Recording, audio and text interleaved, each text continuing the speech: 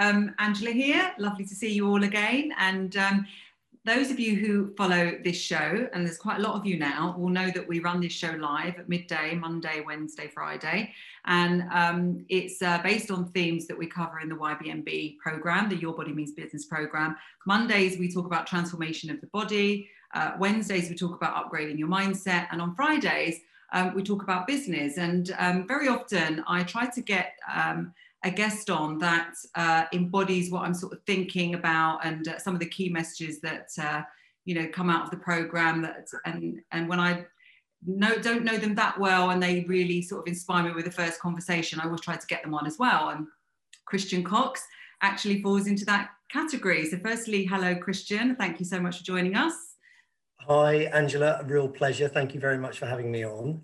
So lovely to see you. And Christian, as those of you who are watching this on Instagram, you'll be able to see Christian on Instagram. He's got a great page, which is where I actually came across him first of all. He's a property developer in West London, and he'll go on and tell you a little bit about that in a moment. But we met only quite recently, and I loved the way that Christian sort of spoke about how he runs his life, how he compartmentalizes things.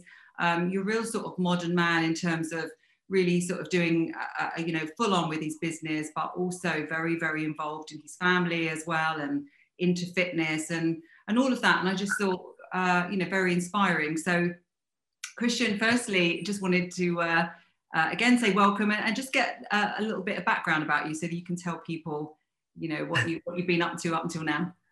Well, firstly, thank you for that introduction.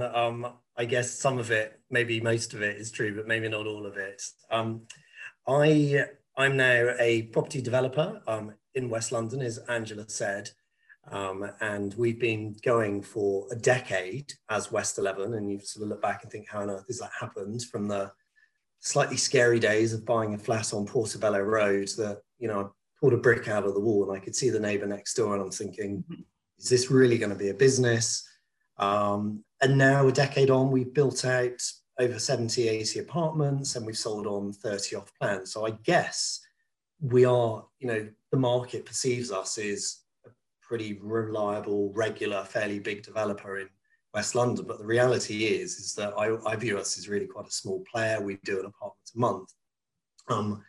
The reason how I got into it, other than it's a neat business in that it has finality. You put all this effort and love into a property, and the day it sells, the deal is done, you get the money. It's, it has real clarity. It's compartmentalization of a business, which we're... And you leave a legacy of some sort. You'll always know that was your piece of work. That's the idea. And that obsession. So 1 in 3 people buy a second, third or fourth apartment from us. The actual foundations of West 11 started in another business, which was actually being an estate agent, because I witnessed so many people doing a lot of stuff really well, but an awful lot really badly. And I began to think, maybe I can do that and I can do it better. And to do that, sometimes people say, well, you obviously do it for the money. The biggest thrill I have is when someone says, I've seen a West 11 apartment. Can you build it for me? Can you find one for me? Or I'd like another one. That tells me that my product is great. It's reliable. We're unique in that we come back and fix everything for the duration of the ownership. To get to that point though, we had to make some early mistakes. And I realized early on that actually the best people to surround myself with, sort of by nature, are women, because they generally seem to care more. And they're orderly, and I think I'm a slight exception. I'm a bit of a nerd in that I think you picture a property developer often as, I don't know, a blacked out Range Rover driving wide boy, and I have had periods of my life where I've had weakness in slightly dodgy cars. I'm actually a bit of a nerd. So I live by, probably can't read it, but I live by ticking boxes, by a journal. Because I know by Friday evening, if I've ticked everything on this diary this week, then I'm probably on track. Maybe not this week, but I am on track to what I want to achieve. And I found it fascinating early on the number of developers that were obsessed about sort of getting bigger and going more and more expensive and going to Knightsbridge and doing 5, 10, 20 million pound houses. My business started doing 1 to 3 bedroom apartments between 400 and 800,000 pounds a decade ago. We now do, you know, probably from 800,000 up to about 3 million. It's still a huge amount of money. In the scheme of things within West London. I'm trying to remain bite size. And I also describe my business as I never go too far away from the shore. You know, if you're going to do a 3-year build in Knightsbridge, you know, with COVID, we've never seen a time like this. You just don't know what can change. Whereas if I'm going in and out of the market within 3, 6, 8 months, generally you're trading within the same market. To operate with that speed, you've just got to have order. So in my office next door, we've got Kat, Victoria, and my wife as well works with me as well. Just from experience, women get shit done. I'm sorry, I'm probably not allowed to say that word, am I? Yeah, no, well, I couldn't agree more. But the thing that I find as well interesting is what you said there, is that you've been very clear about your client group, and to say that this is currently a volatile market is a bit of an understatement. But what I like to hear about is when companies have managed to, you know, everyone uses this word pivot. It's a good word to describe what's happening, isn't it? And how, you know, the people have managed to stay calm and see where the market's going and see where the demand is, and sort of just, you know, obviously in your industry in particular, ride the crest of the waves, but also sort of survive the downturns as well. And you were saying to me about how journaling has really helped you, and lists and being organized has really helped you. So just tell us a little bit more about how you manage this business. You've got all of this activity going on in the background with your family and your lovely, you know, children, everything. I'll come on to that in a moment. But firstly, just sticking with the business for a minute, you know, what's your mode of operation on a usual day? How do you stay calm regardless of what's going on outside in the economy, and just continue to get shit done, as you call it? So on a personal level, I start the day with 3 things. The first is I try and get up before everyone else, and I have a cup of tea on my own, which at the moment is in darkness, and just get some clarity about what I want to achieve that day. Second thing is pick the thing that I least want to deal with that day and put it right at the top of the list in the left-hand corner of my diary. And I have a system of squares and circles and triangles in different colors to keep on attracting myself to it if I haven't done it. And the third thing is actually go and do some exercise, because your body at the moment at 6 in the morning, it's dark, is giving you every signal, and you would be able to explain it better, Angela, but every signal to not go out into the darkness and run with a lung full of freezing cold air. So those are the 3 sort of core ingredients for me. And I find once I've had my cup of tea, once I've focused on, you know, the problem email that's come through, you know, with a license to alter, there's been a leak, or, you know, there's some you don't want to hear. Yeah. I think about how I'm going to deal with it, but I then go and work it through in my mind whilst I exercise.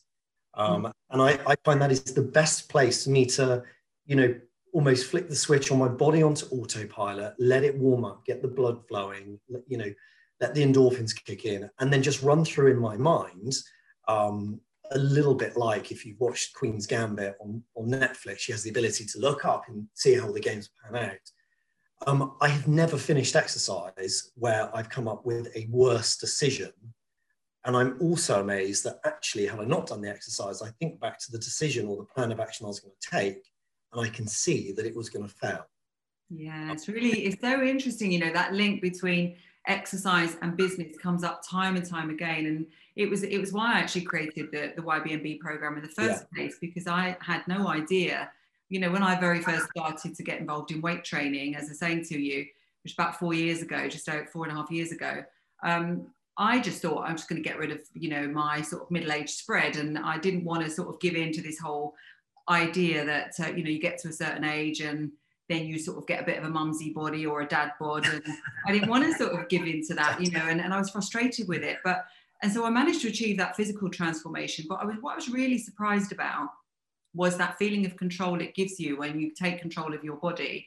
And Yeah. that then really leads into things with your business, and it makes business a lot easier, I think. And what you said about you know, answers coming to you when you exercise, Yeah. is something that people don't realize until they you know, they don't realize that when you start exercise, I'm talking about people that maybe just join our program, they think it's a sort of a 13-week program only, but it's a lifestyle change, isn't it? It's a reset. It's a reset.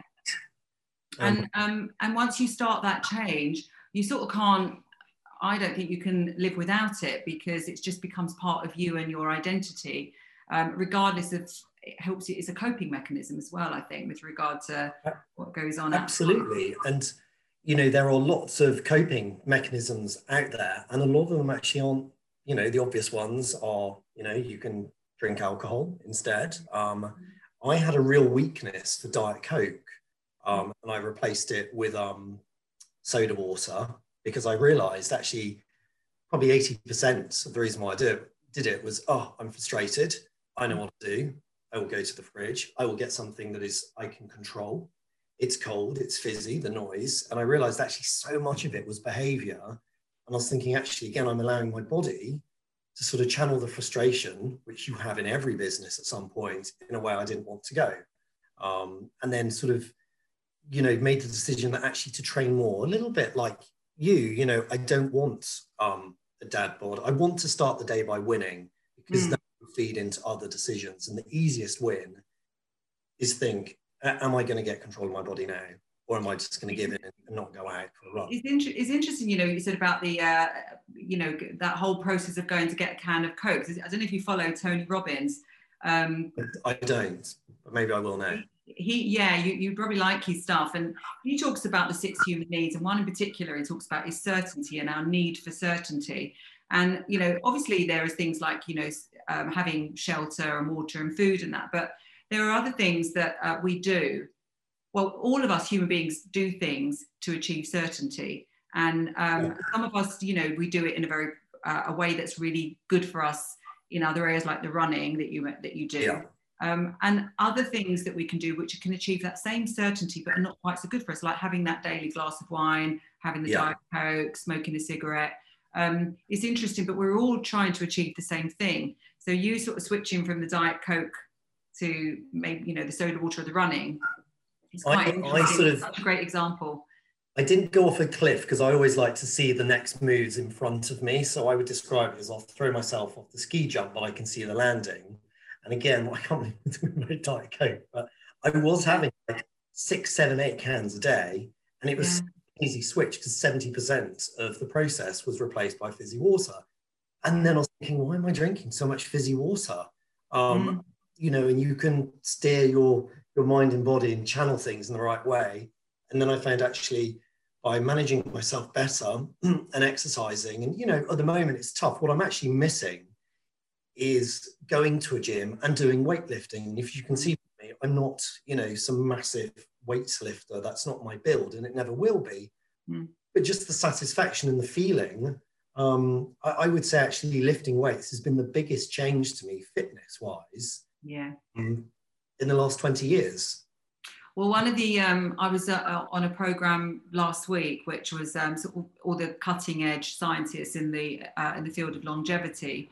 And what they said was, you know, in order of priority, the very first thing for longevity and health is sleep, a minimum of 7 hours. The second thing is diet, and that primarily means a massive reduction in sugar, no sugar if possible, but certainly no artificial added sweeteners and you know, added sugar. And then the third thing was muscle mass. The more muscle mass you have, the more it helps and aids longevity. And these people are talking about living until 150 plus. And what they're saying is, if you can sort of hold on and live healthily for the next 20 to 30 years, then basically they believe that it's going to be limitless how long you can live, because they're developing techniques for cell regeneration at such a fast pace. So we just got to hold on and look after ourselves for this short period of time, and then we can live forever. And talking of that, I mean, you've got this lovely family, and you've obviously, you talk about your morning, and it sounds all really calm and control, but you've got babies and stuff and they wake up early. So tell us how you manage all of that.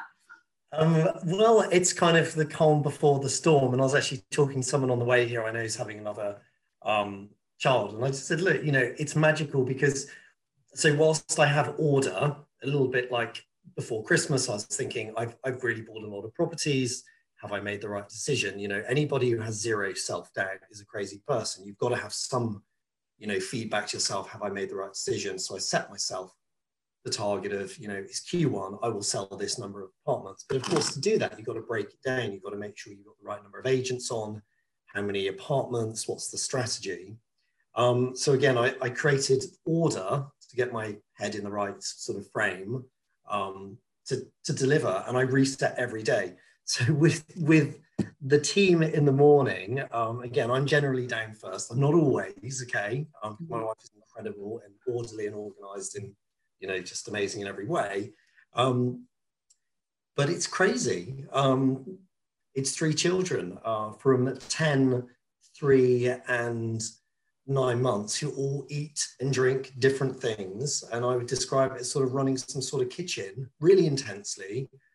We get through about 10 different plates, 5 cups. That's if there's no spillages, okay? That's no car crashes. Yeah.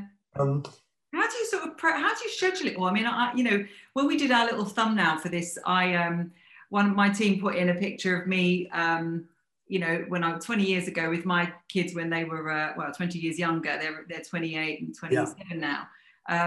And I saw it. You look great then. Obviously, you look great now as well. Thank you.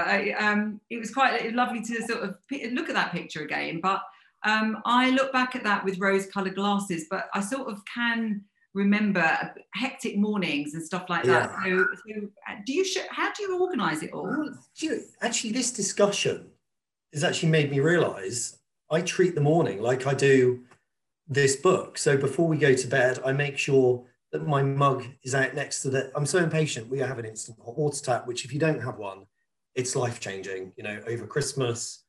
Oh, life without... Those all in all your apartments, don't you, as well? I do, because I just like order and also speed, you know, it takes 3 minutes to boil a kettle. You know, maybe that's a lost moment for some people. For me, I just want the tea as soon as possible. So I just love that, just on that part though, I love that, you know, because I don't know if you've read the book Atomic Habits, have you? No, I haven't. Such a great book, but what you're describing is a bit like the stacking of habits. You get your mug out, you've got it by the tap, which is already going to dispense hot water. Exactly. So what else? I've got what happens? The hot chocolate machine ready the night before, the cocoa ready. Again, we all drink different types of milk. So that actually you can probably do in 3 minutes, which if you're slightly sleepy and you're doing one thing at a time, would take you 15. And then you can serve it all out. And actually on automation, I know what time to put the toast in, the crumpets, the hot chocolate. I mean, my middle daughter, who is, you know, adorable, and she's 3, and for Christmas she asked for lipstick and high heel shoes. You know, nature is complete, beautiful prima donna. But before, she doesn't even wake up with morning, how are you? It's Dada, hot chocolate. You know, she's straight into business. So we've got to be prepared for that, because if you fall behind, you know, she goes to school, my son homeschools, he's next door at the moment. You know, there are no delays. You know, we've got to get this shit done, basically. Yeah. So organisation the night before is really, really important, isn't it? But with the best laid plans, things happen, and you know, obviously you've got the, like you said, the inevitable emails that need immediate attention and all that. So how do you manage sort of stress level? Do you do meditation or anything like that? Or how do you stay calm and cool, calm and collected and work your way through that list then, even if there's things going on that maybe you didn't plan?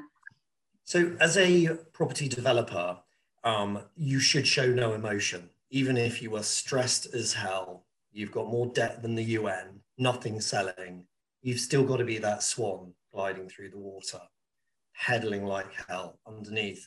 And, you know, there has been moments where I've been frustrated from stress. And I've actually, because I've been quite snappy with estate agents, because I can think in shorthand, you know, my history before I went bean to cup to equity director of Foxtons, ended up with 200 direct staff, 100 back office. Maybe that was where my training came from for having children, because they were like children.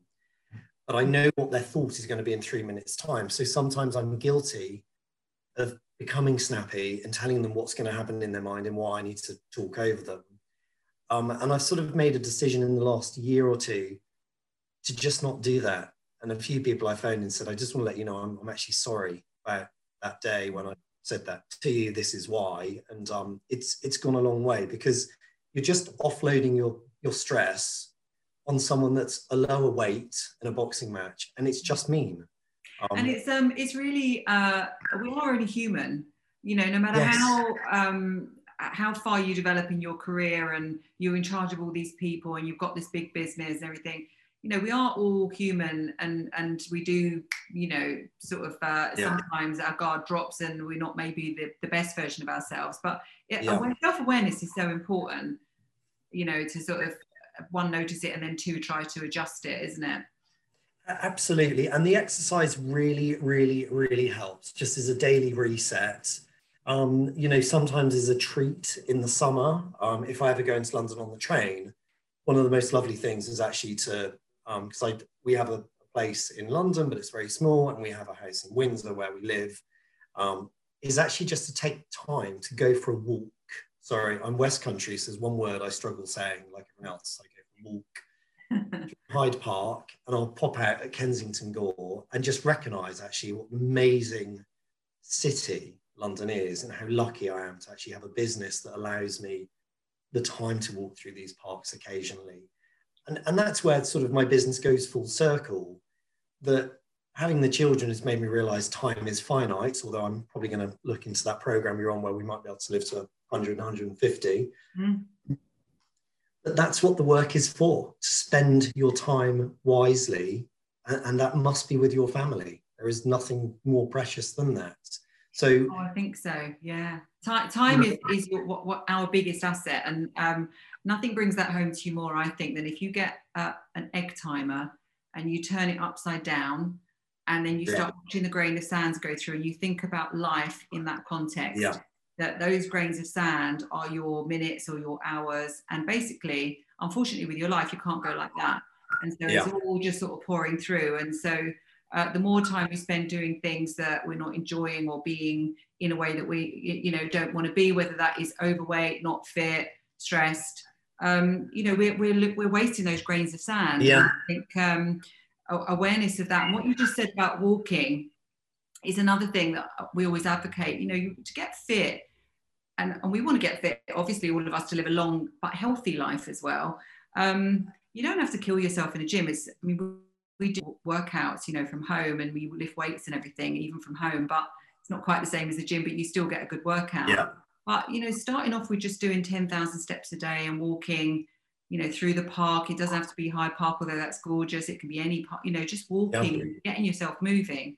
And luckily, we're all still allowed to do that, even in lockdown. It makes such a difference. And the quality of a conversation that I have whilst I'm moving is infinitely better as well. You know, I talk a lot and I move a lot, but I always say to sales guys when I was, you know, a partner and a director at Foxtons, I said, you've got to walk through the conversation, okay? Because your mouth is only part of the communication, whereas if they can feel you're expressing it, I promise you it comes out better than slumped over a desk, looking down, you know, feeling your rolls of belly fat touch. You know, it's you know, the power of walking for me is a really special thing. It's really true. And actually, I wanted to touch on that with you as well, is about, because in business, we're all selling. Even if we're not in business, everybody's selling in one way or another. You know, you're persuading people one way, even if you're just persuading your kids to eat their breakfast sort of thing. We're all in selling in one way or other. And you and I, when we met, we talked a little bit about, you know, when we're interviewing people, and part of what we look at is their approach to fitness, their overall approach to their own personal health and fitness. And we both agreed that it's a real tick in the box for us if we see that someone is maybe in a competitive sport, or whether they're interested in their fitness and their health. And I've definitely in my time seen a real connection between people's business success and their you know, especially on selling and how fit they are. What have you seen in that regard? They are absolute parallels. You know, salespeople come in every form. For example, actually, some of the best salespeople are actually the most disturbed because by their life that they've had, they've developed the ability to form relationships very quickly. The problem is they're quite brittle. You know, what I love to see, my choice to work with someone is very quick, I think. Do they care? Could I have a cup of tea with them? Breakfast, a glass of wine? If those are the ticks, I then just have a quick look at the lifestyle. Do they actually care for themselves? Do they start their day behaving like a winner?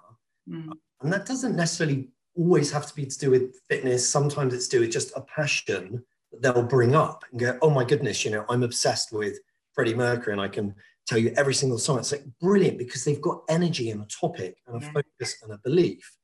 But, you know, physiologically, we do need to stay fit. You know, the generation we're in now, there's no excuse that we don't know about nutrition, about gut health.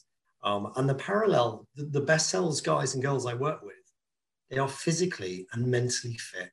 And things together, 100%. And maybe in that order. I know I'm mentally fitter for sure after a run than I am sort of sulking in my flip-flops, questioning whether I should have another cup of tea to avoid going for a run.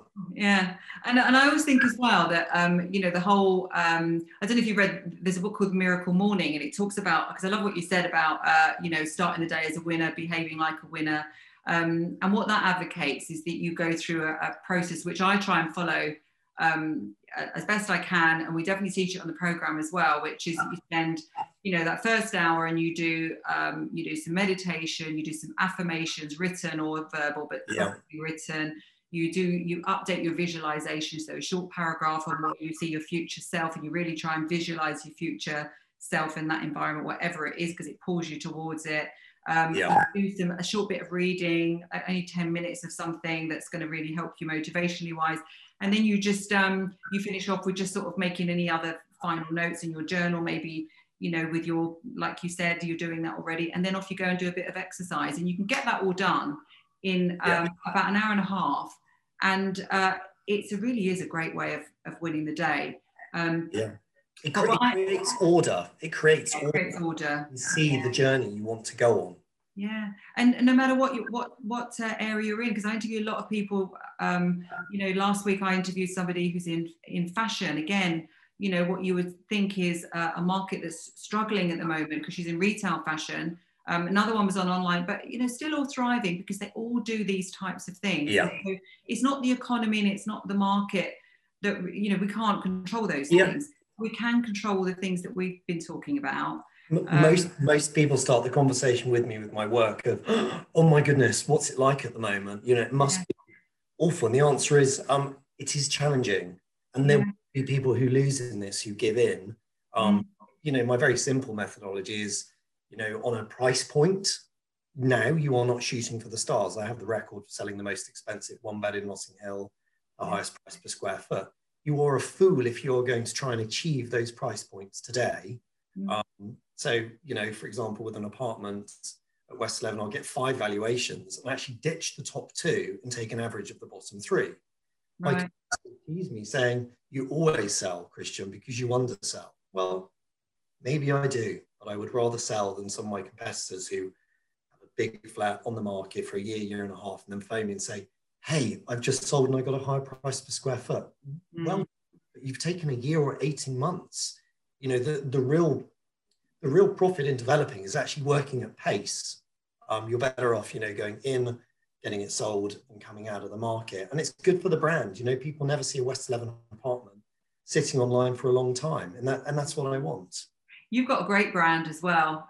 Just finishing up on that. That really means a lot. Brand is, you really have. And, you know, I think one of the things is as well that shows that you care is you're so descriptive when you bring it to life. I think, you know, it's a part of the visualization trick as well, because you not only put a photo up, but you bring it to life because you say, well, you know, I'm walking down Portobello Road and I'm popping in to have a coffee with so-and-so. And, you know, if you live here, you can hang out the window and shout to your mates down the road. And you really bring it to life with that branding. So how important do you think branding is in business? Does it come naturally or is it something you work at? I guess it's sort of accidentally natural, because I wouldn't say it's my forte, but West 11 is me, and I love it. You know, I was on Ladbroke Grove yesterday, or earlier this week, with a brilliant Italian relocation agent, and I said, Claudine, do you love this? And she said, I do. I said, great, because if you don't love the sirens, the buses, the people shouting, the fact that we could walk a minute from here and we can get Moroccan, Japanese, Thai, French, Spanish, and there's a person from every nationality in every direction, then you just don't get W11. But for me, the heartbeat of that area and you know, that part of West London is a magical place, and it's passion that comes through really. And I try to get over to overseas people that it really is a lovely lifestyle there. Yeah, well, it's a great brand that you've built there, and it's lovely that it sort of comes naturally. And I definitely think that ties back when you're passionate about what you do. Absolutely. Then it shows through, and ultimately you get success because you want to do things. You want to get up in the morning and get yourself organised, but you want to attack the day, win the day, and tackle the problems as they come. So any sort of final, bits of advice for business people maybe feeling a little bit, battered and bruised as a result of what's been going on? What would you give them a few tips just to finish off? I think I'd probably advise what we started with, which is get up first, make a plan, and picture where you want to be with your family, which beach in the warmth this summer or towards the end of the year, and just go at the day, because there are challenges for everybody at the moment, and there's more than usual, but in my business I maintain people do need to sleep, they do need a bedroom, they do need a home. So for me, I just want to make my home maybe not the best, but one of the best at a fair price, and they will sell, and that's been my experience this year. Brilliant. All right, well, lovely to talk to you. Thank you so much for spending the time, and love to pleasure. All your family Pleasure. And all your colleagues, and I'm sure I'll see you soon. You too. Thanks, Angela. Top weekend. Bye. Thanks very much. Bye, Christian.